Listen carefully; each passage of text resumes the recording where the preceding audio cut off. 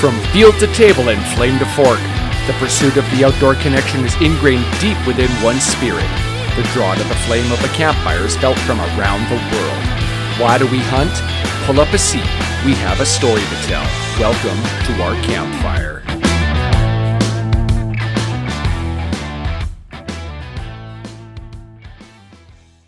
All right, here we are, episode 2 of the Campfire Conversations, podcast by One Campfire. This is a wicked episode that I think everybody is going to take something from.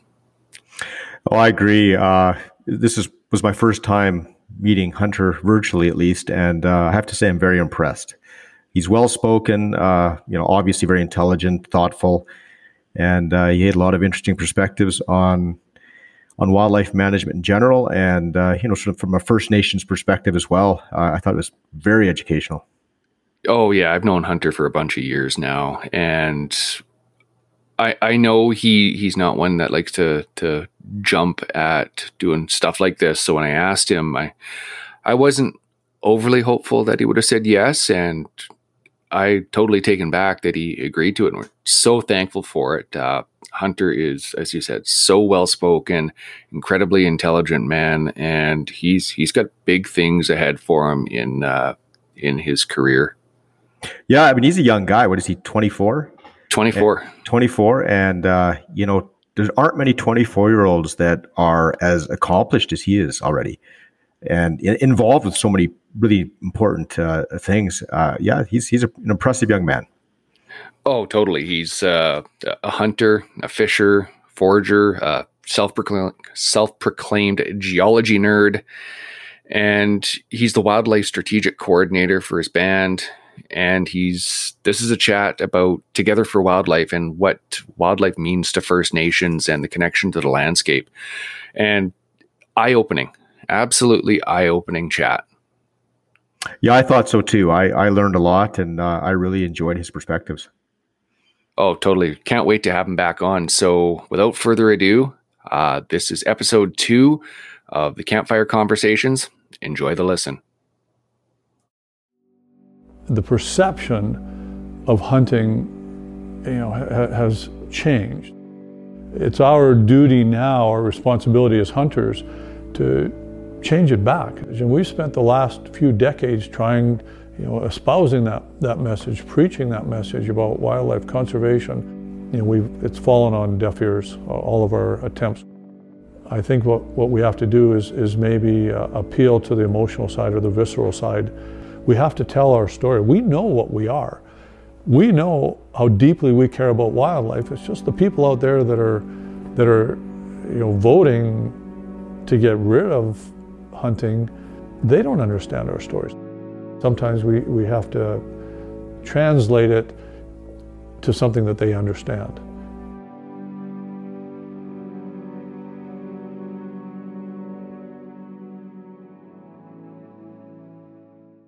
Our guest this episode is a friend of mine that I've known for quite a few years now, and super excited to get on the podcast, Hunter Lampreau. Welcome, Hunter.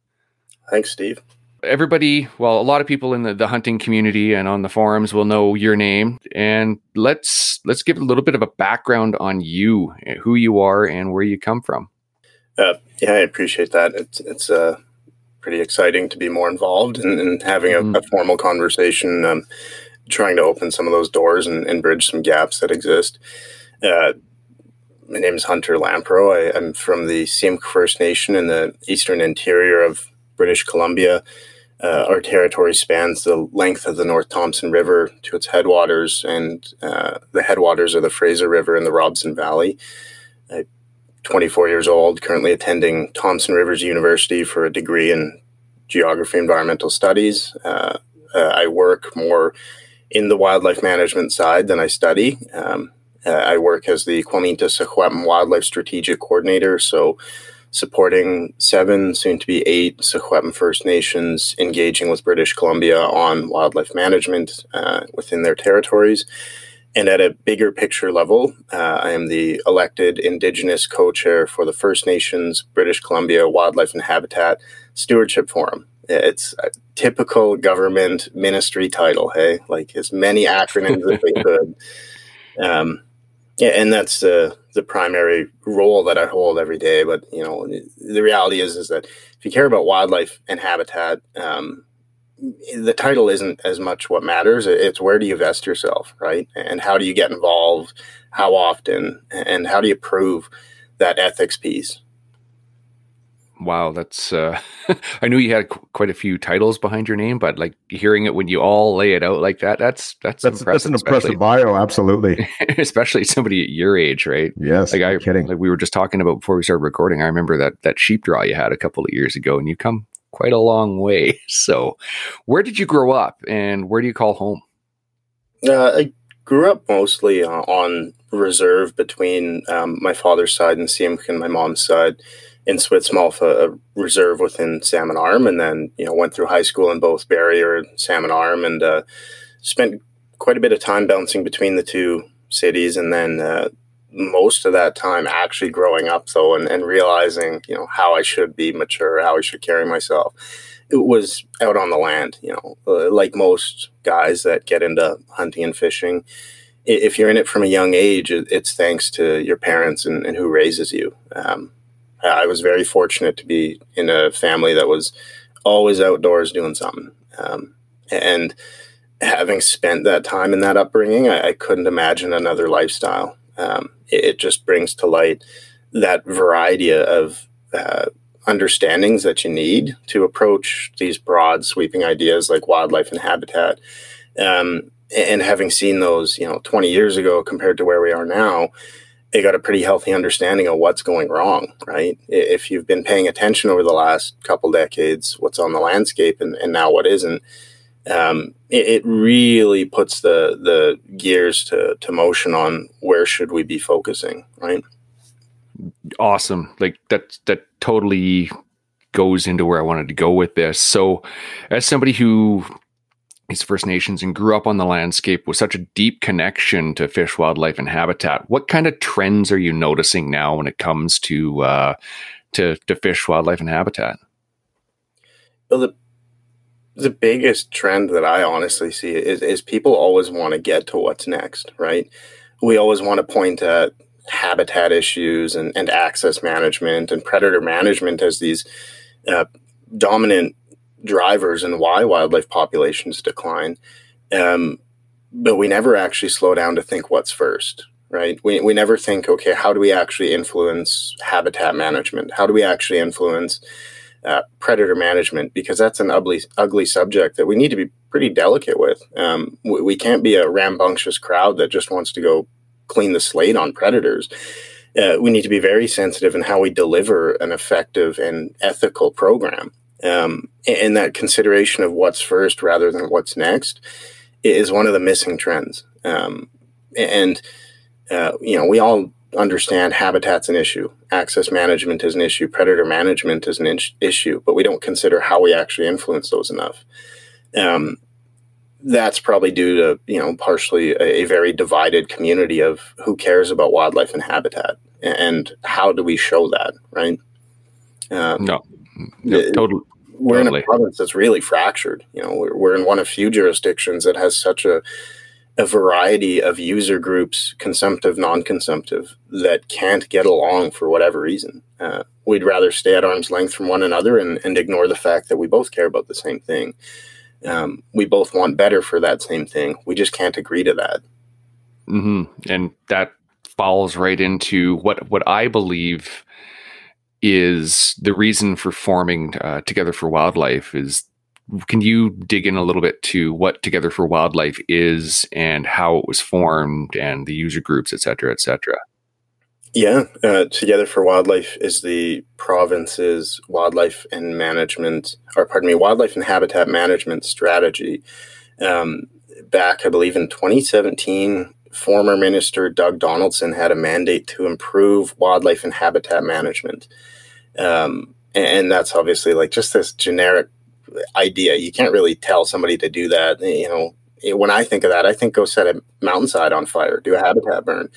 But from that legislative and policy setting standpoint that a minister holds, they recognize the need to identify a sweeping reform of how wildlife and habitat management is delivered.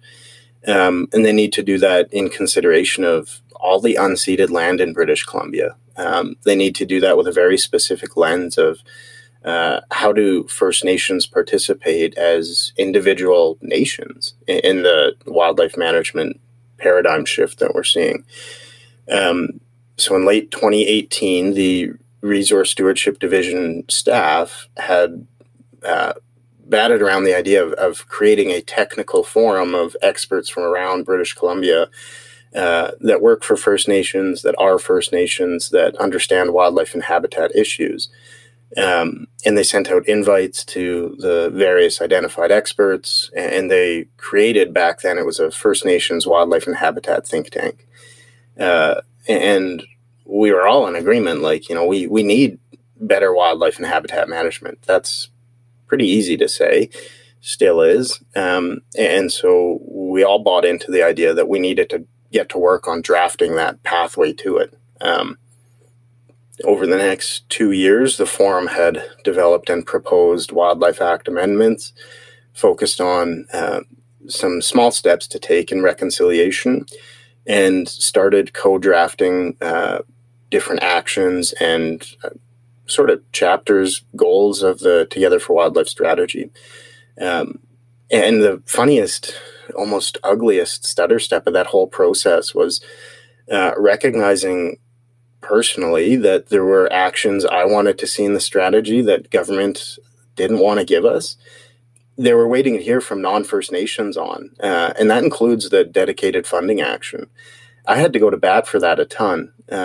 Up until the 11th hour, I believe a week before the strategy was finalized, we still didn't have it in the draft. I was sending some pretty angry, 11 p.m. coffee-fueled emails at that point, because I knew if we didn't get a dedicated funding action, it'd be pointless, right? We wouldn't have sufficient capacity to deliver all 24 actions of the strategy. And that's just one of those small examples of what a weird structure we're in, where we're so divided. Government is looking to outfitters and non-First Nations for input on a dedicated funding action because it's in their mind their money to spend on wildlife and habitat. But it's like, why would we not give them that opportunity to spend in the first place? How is that something that's pretty derogatory to say, or potentially divisive and need exercise? It's almost, you almost have to be a diplomat. Oh, I can imagine some of those conversations that are flying around that table from just chatting with you over the last couple of years that we've known each other. And even seeing some of the stuff on Facebook and the various other forums about how divisive we are as one group, as hunters and consumptive users. I can only imagine what it's like to sit around a table with non-consumptive users and other groups and try and get, as it says, together for wildlife. And it's something that you definitely need to be passionate about. And it's an enviable, but not so much an enviable position that you're in to be running this, my friend. Yeah, it seems like, most people in their daily endeavors are focused on their own self-interest. I'm sure this is more or less the same. People have their own priorities on or what they want to see as an end product or end result. But I mean, ironically with this, I think we could all agree what we want the end result to be, which is, abundant and flourishing fish and wildlife in the province. So, as everybody would agree to, that's not any kind of epiphany. But yeah, I can see the challenges there and the difficulty in integrating, industry, non-Indigenous, Indigenous consumptive users, non-consumptive users of the landscape, agriculture, even the, city planning. All those things I think have to be integrated into a broad wildlife model and fisheries model if we're actually going to properly manage. And so that's a lot of, I would imagine that's just a lot of different perspectives to bring to the table and try to get to focus on a single point in a cohesive way. Yeah, we are far too comfortable with how little people value wildlife and habitat.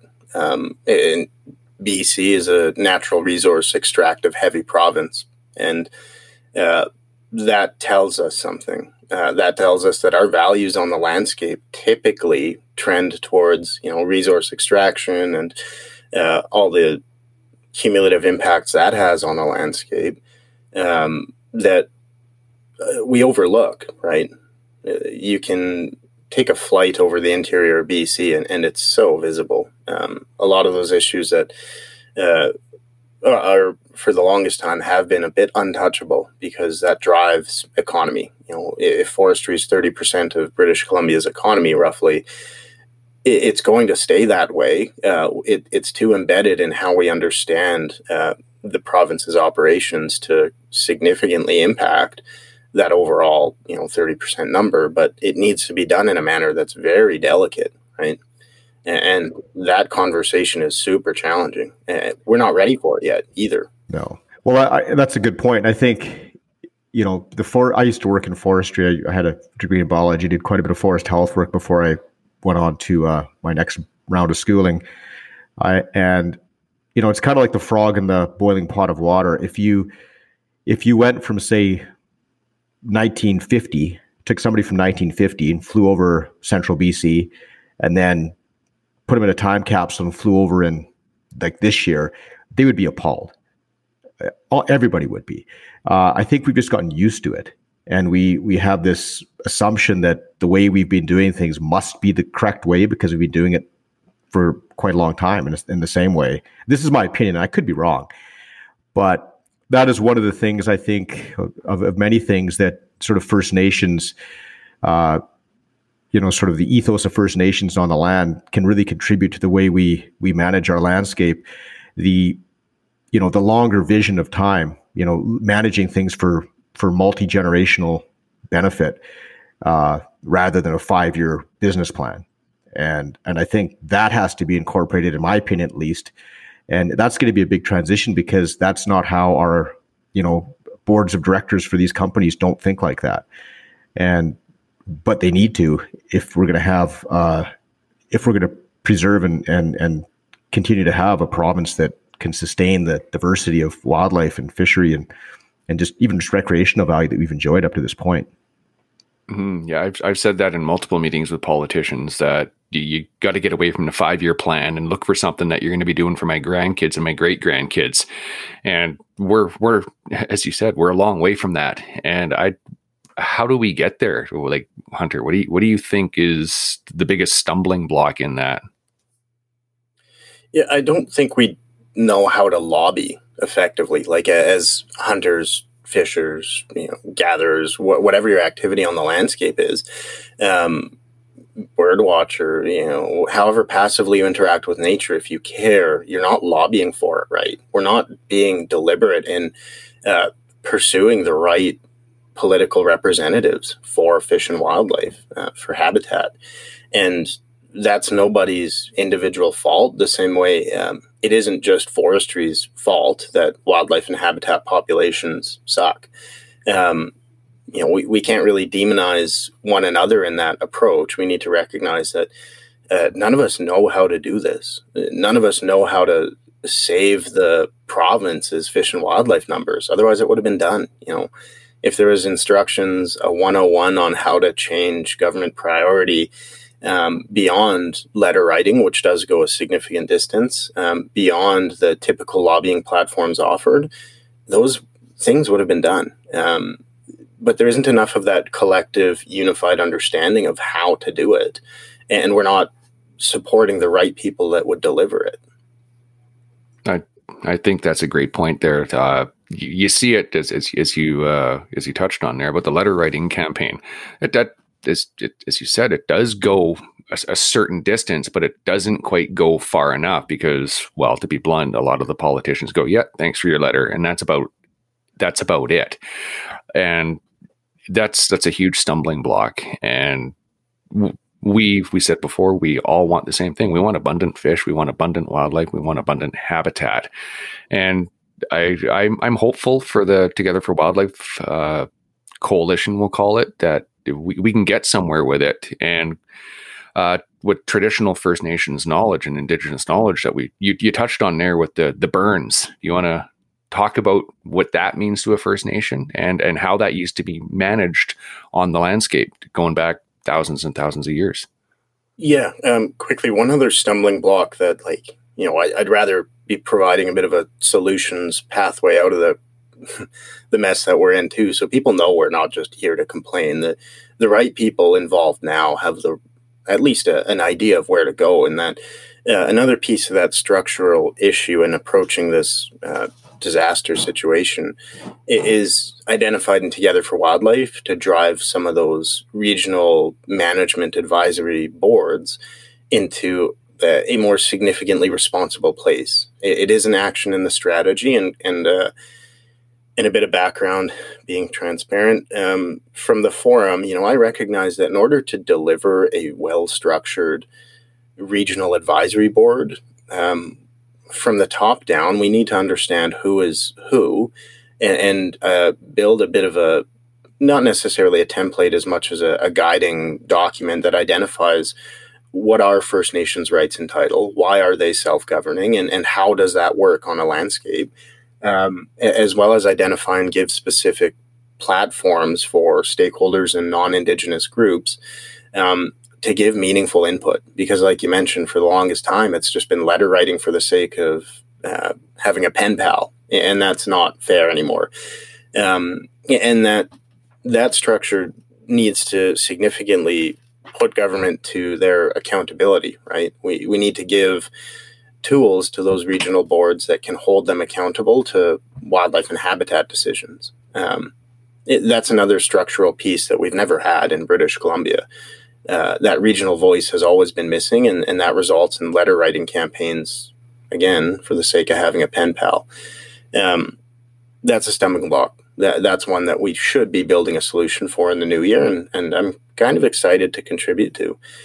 But back to the question around traditional burns, we're finally seeing those reemerge. First Nations in British Columbia across the province for the longest time burned. My understanding is my community in Simc, through the Robson, through the North Thompson, burning was so common that they would plan it out. They'd be very methodical with it. They'd rotate it like crops from valley to valley every several years, and in how and when they burned.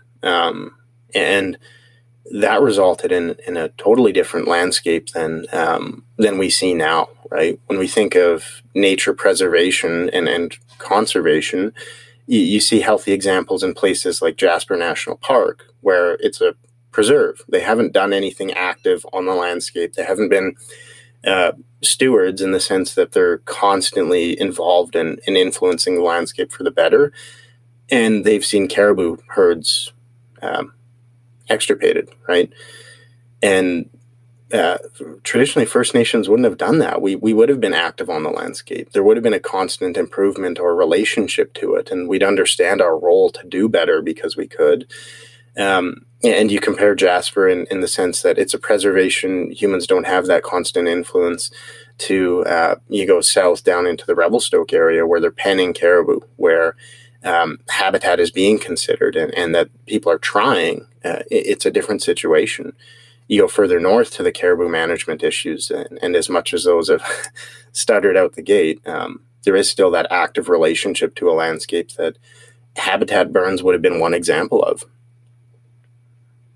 That's interesting. Your perspective on Jasper and those preserves. I think that kind of touches on the thoughts of a lot of people, especially people that are not spending a lot of time in the landscape. There's this notion that somehow humans are this invasive species and that we haven't co-evolved with the land around us, but we have. I mean, the indigenous people in North and South America manipulated the landscapes for thousands and thousands of years. I mean, when the first colonizers came over from Europe, what they saw was the result of that. It wasn't just the way it was without any human involvement. And I think that is something that we really need to accept and embrace in British Columbia, is the fact that, well, like Shane Mahoney said, conservation doesn't just happen. It takes a lot of thought and effort, and it always has. Long before there were non-Indigenous in North America, there was a lot of activity around, the conservation of wildlife, essentially. And I think the notion that if you just step back and let things do whatever they're going to do without any involvement or management inputs at all, that things are going to be better. And I mean, that's manifestly untrue if you look at the parks. And I think that's an important concept for people to grasp. And that's not because humans can and should play creator to these environments. It's that we always did play that role. The typical barrier that people want to put up is like, oh, it's nature, it'll return to its natural state. But they're pretty distant from the fact that humans were a part of that natural state. We are still wild animals. And just because we have thumbs that bend and a chemically charged meatball in our skulls that teaches us how to do some pretty smart things doesn't mean that we're not wild animals. We were still very much a part of that ecosystem and that landscape. And we need to approach that pretty delicately. We need to recognize a lot of those holistic values, and indigenous cultures for the longest time did, right? We were hunter-gatherer societies. Of course we would care about wildlife. Of course we'd care about their habitat. And that was what our focus was outside of survival, was how do we do better for that next generation and those to come? That enforcement of our responsibility to them required an active landscape relationship where we're always seeking to improve it. And unfortunately, due to colonization, that was obviously stripped. That's an ugly conversation that, again, we're not quite ready for, and that's okay. I don't think we need to rush to those sensitive subjects and expect it to work. I think for now, we need to get to a common place of, I give a damn about wildlife and habitat. And in order to improve it, I'm willing to, come to terms and educate myself on those more sensitive things when it's easier. But we can't even get in the same room and say we care about wildlife and habitat as First Nations and non-First Nations. So we shouldn't rush, right? No, that's a good point. Yeah, definitely a sensitive conversation, but you nailed it. We do want the same thing, right? And that's, you said it before, it's abundance. It's abundance on the landscape. I don't know a single person that wants to see extirpation or extinction of anything on the landscape. It's we need to get there together, right? And just looking at the 5 goals of Together for Wildlife. Goal number 1, all British Columbians have a voice in wildlife stewardship.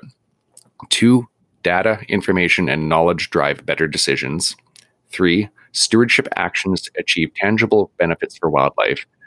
4, accountability and transparency build trust and confidence. And 5, collaboration advances reconciliation with Indigenous governments.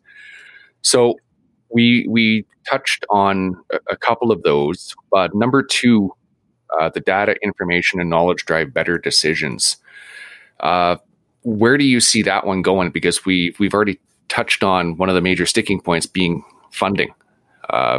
We know for number 1, there's not enough conservation officers in the province, and Fish, Wildlife, and Habitat is the only ministry in about 50 years that hasn't seen a meaningful increase in funding.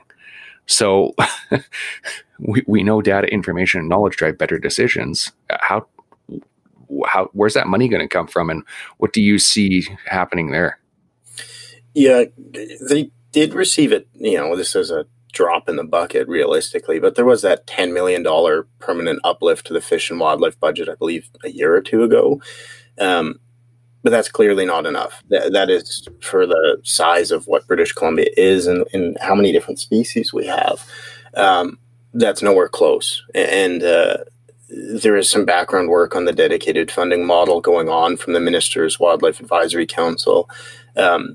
Fortunately, as chair of the forum, I'm involved in the work there so that we can ensure that their results are aligned with the forum's values and support reconciliation. But in order to drive that, science-based decision-making and evidence-based decision-making, we need to move away from a very centralized decision-making process that we see now. We can't give all our authorities to staff in Victoria to gather recommendations from regional staff and host public engagement websites to drive a decision. That isn't a clear, transparent, evidence-based decision, that's a public survey that generally drives a decision. And BC has a pretty long-standing history of doing that and having poor results.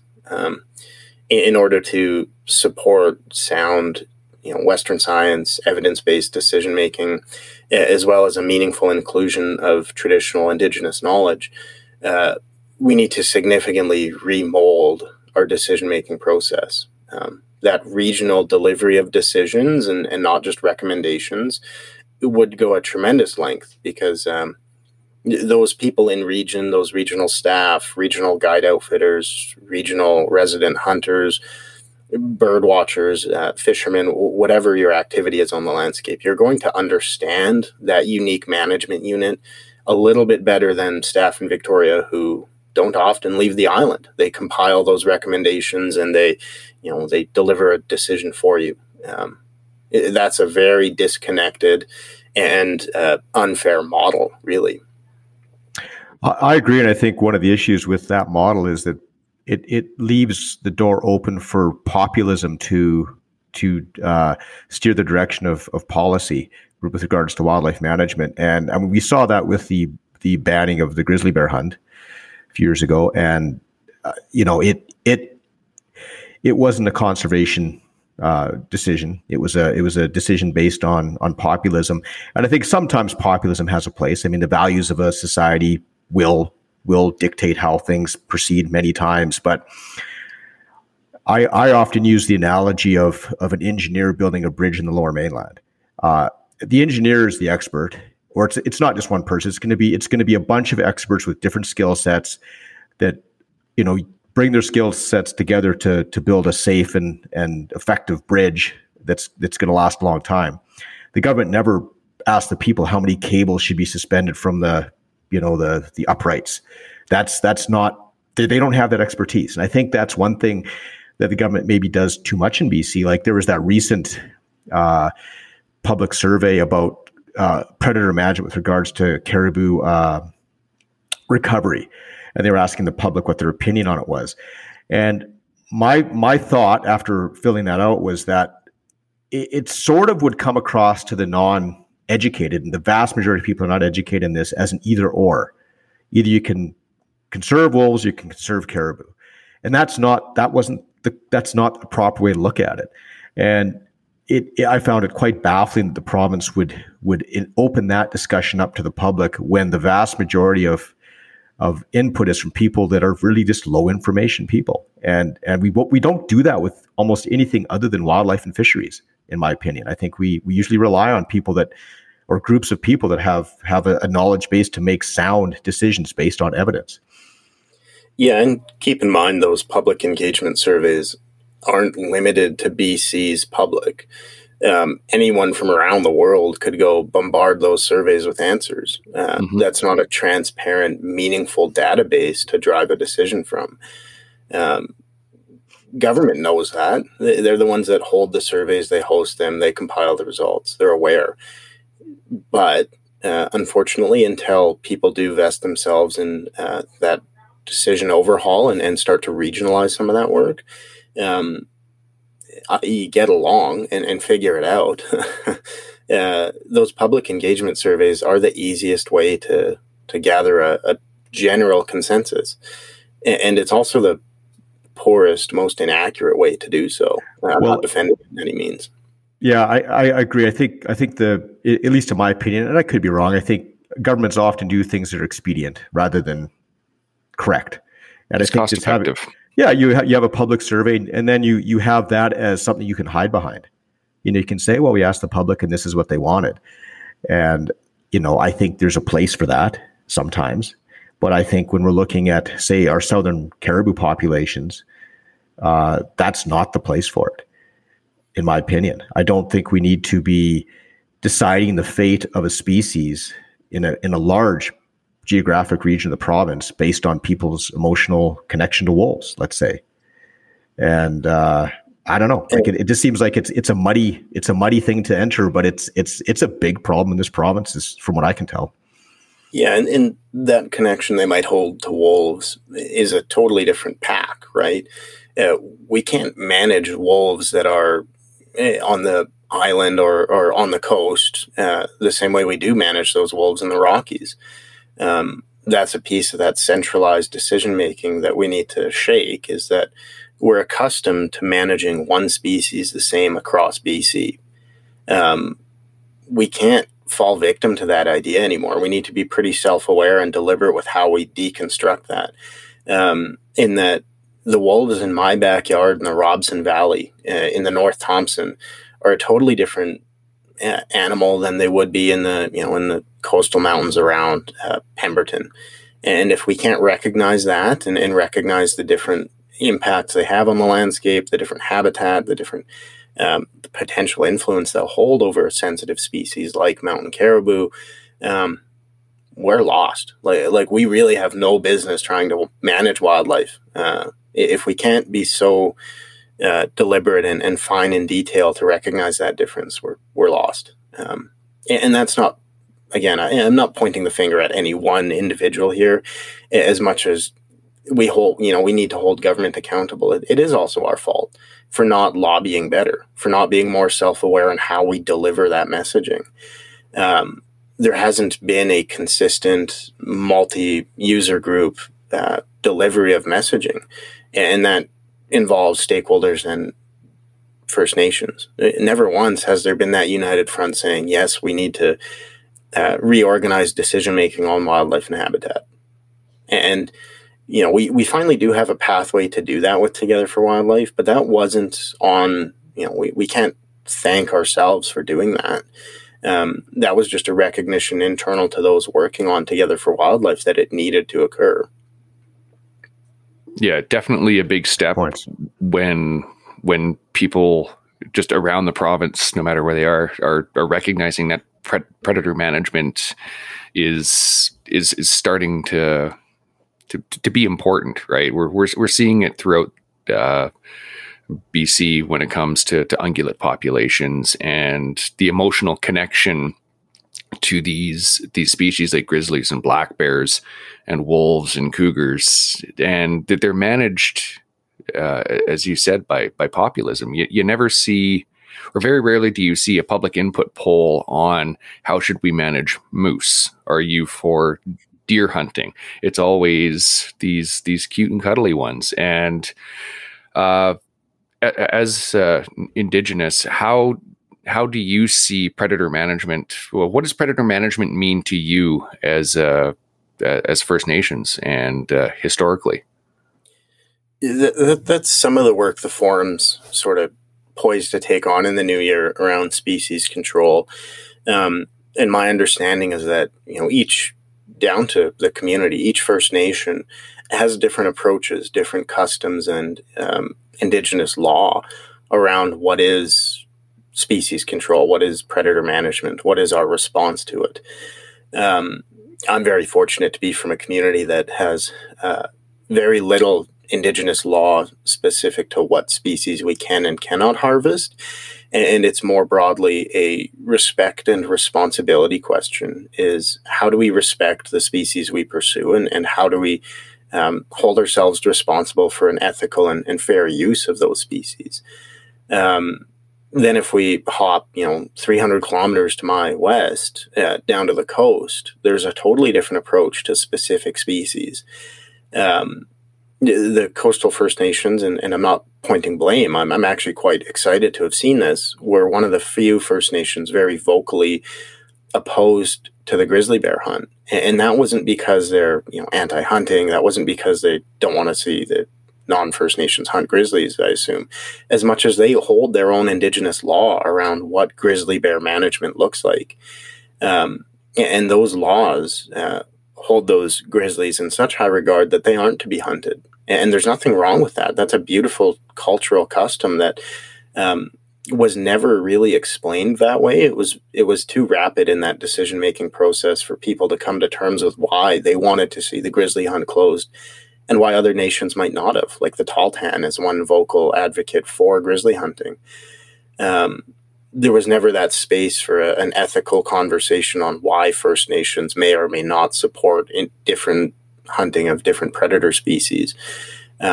Indigenous legal customs and legal orders are largely that component. And is very visible when we consider what those traditional territories looked like pre-contact. Coastal First Nations wouldn't have needed to eat grizzlies, right? They're living on the riverways and the oceans that are abundant with fish, and they had consistent food sources. They didn't need to go far to find a meal. You come up into my territory in the Robson Valley and in the, what's now the Kinbasket Lake. If you were wandering around there 300 years ago, you didn't have as much availability, right? There wasn't roadways. You were often either rafting or canoeing, portaging the river systems, or on foot.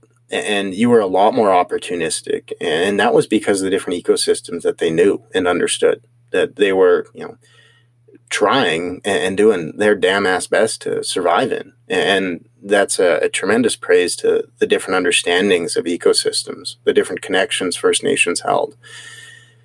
And, if you think about coastal First Nations hunting grizzlies, those are some salmon bears that are a bit rank. Why would they? They're living on the waterways. They have that clean, abundant food source. In my territory with less salmon, they're more likely to be berry bears, a lot better eating. And it's one of the smaller defenses to make compared to Indigenous law, but it's still one worth identifying.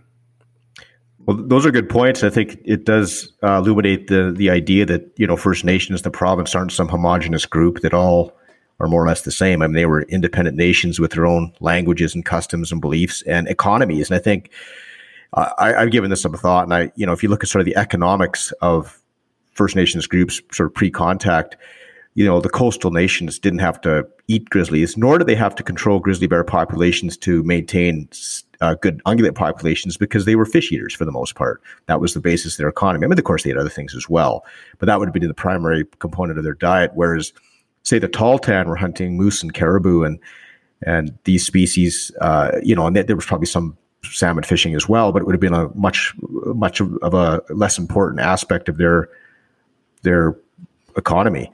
And I think that's like, I like that part of the province up where the Tahltan traditional territory is, and they're quite concerned about the overabundance of predators and the declining ungulate populations, and they've put some measures in place to try to mitigate that.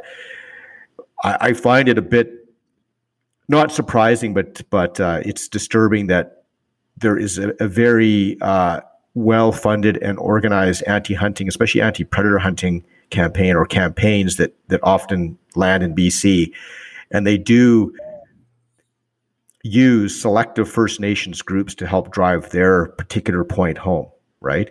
Rather than, when the grizzly bear hunt was being banned, you only really ever heard on the radio from the coastal First Nations that supported that ban. The Tahltans got some, but very little public, shared very little at public stage to tell their story and what their goals are and what their unique territory requires of them as far as wildlife management goes. And I think that goes back to what you were saying before, Hunter. We can't have a one-size-fits-all policy province-wide. We need to have regional user groups make the best decisions for the region. And if you live in Vancouver and you don't like grizzly hunting, well, there's no grizzly hunting in Vancouver. But if you live in Dease Lake, especially if you're First Nations, in my opinion, that's their business. That's their territory. And they support non-Indigenous grizzly hunters too. They realize that wildlife management is something we all have to be engaged with. And it's definitely true, Hunter, that we need to regionalize our wildlife management better. I think that would provide us with a clearer focus on what we need to do, and also take into consideration the unique knowledge that people will have in the region that they live. Those are some wise words, Hunter. Yeah, I appreciate that. One point to make, and this is just a healthy check, and I'm not an expert. I don't represent coastal First Nations or Tahltan. These are just those groups that stepped into the spotlight to exercise their rights and title and their approach to self-governance. And those are a bunch of badass people for doing it. I draw on those similarities and compare the two as good examples of how we should be considering decisions at a scale that matters, is within those nations' territories, so that their laws are guiding the management of their territory. I would ask for the same thing in my territory. And we've introduced a pretty healthy conversation on what that looks like. Getting there is just going to be that ugly process that really forces us to be self-aware and cautious with how we approach one another. I think specifically about grizzly bears after the closure. When I went and shot my first grizzly post-closure, I got lit up by non-First Nations hunters, guys that wanted to hunt grizzlies before the closures. They did. Ridiculed the crap out of me. They went after myself and my father, and it was like, are we not for the same thing? Did I not just prove that by going this far out of my way to do it? Like, it's just that healthy example of how divided we are despite wanting the same thing. Yeah, I remember that bear you took, and I was holy, and how people just lit up on you for something that was mind blowing to me. But something I want to go back to, you said right at the beginning of this conversation, was the difference between a coastal grizzly bear and an interior grizzly bear is being fish eating. So talk a little bit about the myth there that grizzly bears are not edible. Man, I have been living on bear meat basically for the last couple of years. It's been a tremendous, probably no less than a third of my freezer for the last couple of years. I have thoroughly enjoyed the different, cured meats and non-cured dishes that I've been able to make from grizzlies and black bears. This spring, I had a landowner who I consider a friend now in the Robson Valley who had 3 problem grizzlies. This was shortly after the announcement of the findings of the 215 children at the Kamloops Residential School. And I wanted to be able to donate a few grizzly furs to commemorate the children and to repatriate their remains. And I thought that's a perfect example of a cultural and ceremonial use of a grizzly bear fur. I went and took care of the 3 bears, and that's the first time that I've cried hunting because I was just upset. Like, I recognized the weight that carried. Because those 3 bears were going to a pretty strong and meaningful use that was just too much to carry. I donated those furs, and they were used to repatriate the remains, but I also got to enjoy the food that came with having just shot 3 grizzlies. Still am. I think my favorite dish that I've made so far, and it's very simple, was just a take on shepherd's pie using grizzly meat. It is a very, if you get the interior bears, they're naturally a little bit oily or greasy, so they do really well for any ground meat. I've really enjoyed, and you can pull them or shred them in some sort of sweet sauce, and they turn out good too. But it's something my community has always eaten as well. I remember, I believe it would be my great uncle Richard and my great uncle, who, this was before the Kinbasket Lake was dammed at Revelstoke in the Mica Dam, and it was still the Canoe River that flowed from Valemont down to Revelstoke. They would go up in the spring, build a raft at the Canoe River near Valemont now, and they would float that stretch of river, hunting grizzlies and black bears in the spring for furs, and float down to Fort Revelstoke and trade them. And then they'd either catch a train or start the walk back to where they were outside of Kamloops near Barrier now. And obviously there's no 7-Eleven on the float down. There's no grocery store they could stop at and pick up food. If they're actively hunting those bears, then they're also actively eating them. They wouldn't go so far out of their way. And back then it was either stick and string, or I believe they'd use like a 25-20, like the old rimfire or center fire, a 30 or pinky to shoot these bears and harvest them for that trade and that meat.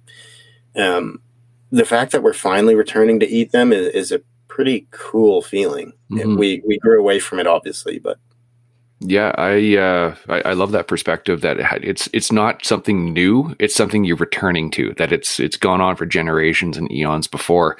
And in my limited experience eating grizzly bear, I found it amazing. It was like a rich beef, and for the last few years, I've had black bear in my freezer, and it's a staple here. And totally agree with the shepherd's pie. I've actually got a recipe on One Campfire of shepherd's pie, and it translates really, really well to bear, and burritos and fajitas and chilies and just anything that you could use a ground in, or like beef. People say it's porkish. It's related to pork, but I've never found that. I've always found it's much closer to beef in its applications. Yeah. Well, I shot a bear, my very first bear when I was 16. I grew up in northern Alberta, and I shot a black bear in a oat field. It had been living in this oat field, had trails all the way through it, probably all like since the oat started to ripen. And it would have been essentially indistinguishable from grain finished beef, which really does show how the diet of bears affects the taste of the fat. But it was unbelievable. I've eaten quite a few black bears in BC since I moved here, and nothing's quite matched that oat-fed blackberry yet for taste, but it was sure good. Yeah, there's a few grizzlies we've been after that live on fall rye in the Robson. That would be just a wicked eating animal. Only ever seen them once live, though. I don't know what's going on there. It's just not the right time to take them, kind of thing, I'm assuming. So I've put in the effort. It's just no luck yet. But that would be a really good eating animal. And I'd love to take a big bear like that. And at one of the first in-person venues that we're fortunate enough to host coming out of COVID, it'd be really cool to donate some of that processed, smokies or even burger to make hamburgers with and host a barbecue for, just for people to try it. It's one of those that has that weird stigma around that they're not going to break it down on their own, right? Nobody's going to invest the effort when we can hunt grizzlies again to take one and eat the meat, just to try the meat. And there's no better way to sample something that you're unsure about than to show up to some sort of banquet, a Wild Sheep Society event, and have the opportunity to one day. Yeah, I'm in for that. Like I think like One Campfire will be in that for sure. We need our help with that at all.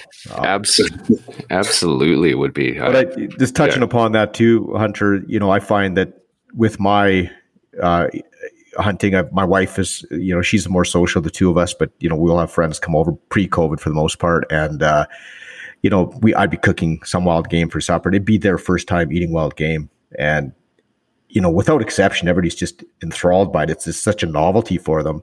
Plus, it's just really good. And she's had so many of her friends come up to her later saying, "I wish my husband hunted," after the meal.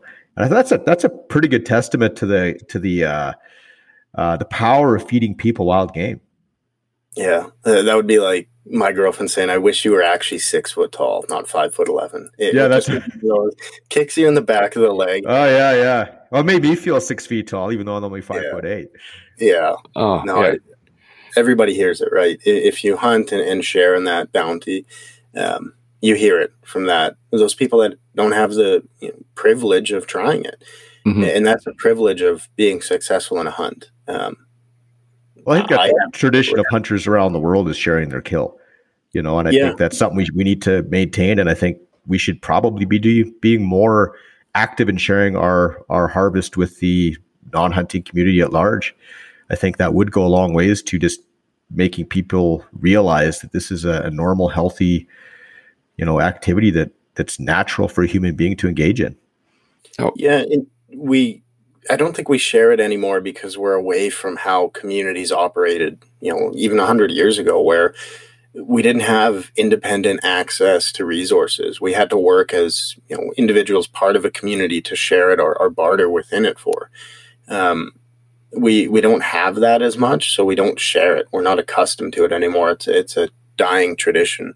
It's so common in my culture. We had a word for it. Sharing of a successful harvest was qwela, and if you got a word for it, you're probably practicing it pretty often. And that's another one that we're bringing back. Like when our community is issuing protocol permits for First Nations outside of our community to hunt our territory, it's spelled out in one of our permits to apply for is that, if you're hunting our territory for the sake of hunting somewhere new, we expect they uphold that law as Qwela, and they donate to our community freezer. For elders, low-income families, single moms, if we have a funeral to host, for the community to access for those purposes. And that donation, obviously, a significant, generous act that it wasn't traditionally. It was pretty normal, obviously, but we don't do it. No, that's awesome, and that's exactly what it's all about. Even when you go out for a drive to go hunting with your buddies, that one of the best things you can do is bring a pack of pepperoni or a pack of Smokies, and everybody in the truck is sharing it on the drive or on the hike or on the campfire, right? And that's we do need to get back to doing more of that, and I think that's how we're going to get more people. They don't have to hunt. They just we'd like a little bit more acceptance, I think, is what we really need to go for, right? So that's a brilliant way of putting it. So we're coming up on an hour here, so let's close in something a little bit fun, I guess. You've got to have a story, Hunter, something that sticks out in your mind that is either scary, fun, meaningful, Hunter, a connection to the landscape that really is something that you're going to remember and pass on to your kids. Like just one? pick one or two. Pick one or two. Probably hard to narrow that down, eh? Yeah. Yep. Yeah. I think that, being very consistent in how much time I spent on the land, considering in the 2021 season, I believe between spring and fall, I spent 92 days hunting. It's hard to single down to one day in that year alone. I think some of the more like sweeping umbrella pieces to that, it's a lot of the introductory piece, right? This past year I was very fortunate to host my girlfriend Kate and her family on a couple moose hunts, and that was just such an interesting exercise because it was their first time hunting in my territory, but it was also her first time getting out hunting moose and seeing that successful side of it. It was such a natural exercise for her to participate in that, as somebody that didn't grow up hunting but came from a hunting family, it showed that commonality and how natural it is to pick up. We aren't naturally opposed to it, right? We always, every walk of human from every family, traditionally at some point in their life, had to have hunted and fished.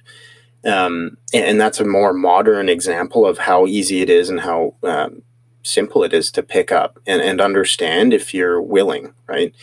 That was a highlight for me. And seeing her participate in it, it could be just personal bias too.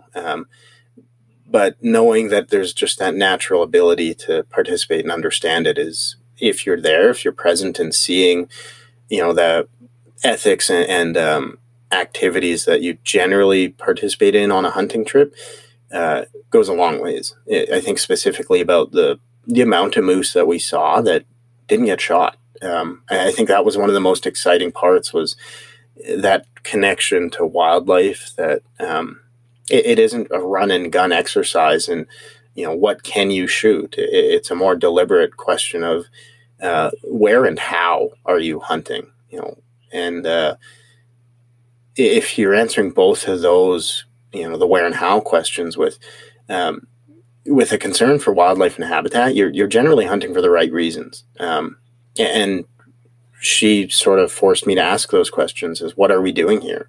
Are we just out here to shoot the first moose we see? No, like, we're out here to be very deliberate and responsible for this landscape. And it's an exercise that we always have, right? If you're out hunting with anyone, you experience that. It's just one that I have the privilege of being distant to, just granted how much time I spend out.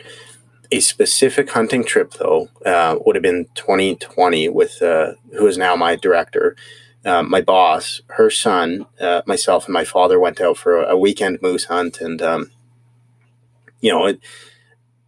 I don't know, I'll attribute it to conservation karma and for showing up for the right values. But it was a busy weekend. Her son was, I believe, 11 at the time. Might have been 12 and wanted his first big game animal. And so we went out moose hunting, and day one, first thing in the morning, he takes his first animal. And that was this beautiful exercise and culture and growth. He's a young man, and that's his first animal. It's this tremendous step where now I get to look to his mom and know that she's provided for. That kid's hooked. He's not getting away from this. They did it in a very healthy way, and they made their offering and did their prayer for the animal, and that was beautiful. And I thought, my weekend's done, right? Like, we got what we came here for. The young guy got his first animal. It's exciting. We go back to camp, process it, get it hanging, and we go for another hunt in that afternoon. And my director took her moose, and that was like, okay, like something's weird here. They both took young bulls. The ethical and responsible harvest. And we thought, what are we going to do now? Right. Like, so the next day, we go out again and, see a giant, like close to 8-foot grizzly right on the road driving into an area. And, I didn't get a shot off. I really wanted a bear. Didn't get a shot. He made it up into a regen patch full of huckleberry and the thick, nasty stuff that you typically don't want to chase a bear into, and figured whatever. So we, busy day. We saw quite a few more moose, and we're getting pretty questionable, stuff far from the road, stuff we didn't want to bother with. Some older bulls and that we just left, and then the last day of the trip, it was a Thanksgiving long weekend trip up. Headed back to see if that bear's close. My father ended up taking another bull and bull moose, which was exciting. Now it's like, okay, everybody's provided for. We are all in good shape going into the winter. And I figured, let's get this thing cooling and go look for that bear just in case. And sure enough, we get back to the regen patch he disappeared on us in, and spot him and make the walk up to him, and ended up taking a really beautiful 7'8" nose to tail interior grizzly that was old. Like, he was a really, really old bear. Teeth were worn down. He was really skinny, and he didn't have a full set of winter fur for October. That told me, like, he's on his last couple cold ones, right? He's not going to make it through many more winters, and that's the right bear to take. So it was a busy weekend. Like, all the skinning and processing that we had to do, my knuckles were getting sore and a bit swollen, but that was a loaded weekend full of appreciation, right? That's awesome story, and getting a chance to hear it again, because I've heard the minute you said going out with the kid, I knew where you were going with that, because I got to see the pictures and hear a little bit about that before, about that weekend. And yeah, that one sticks out to me as well, and I can see why that was such a strong memory, even though it's not too long ago. That's one that's going to be passed on. So all right, I think we've taken up enough of your day, Hunter. So huge thanks once again for coming on, and look forward to catching up with you again in the future as we see where Together for Wildlife leads. Yeah, thanks a lot, Hunter. Yeah, no problem. We can do a check-in in 6 months or something and give an update again. And it's a healthy, easy way to breach the conversation, right? Absolutely. Appreciate your time. Cheers, guys.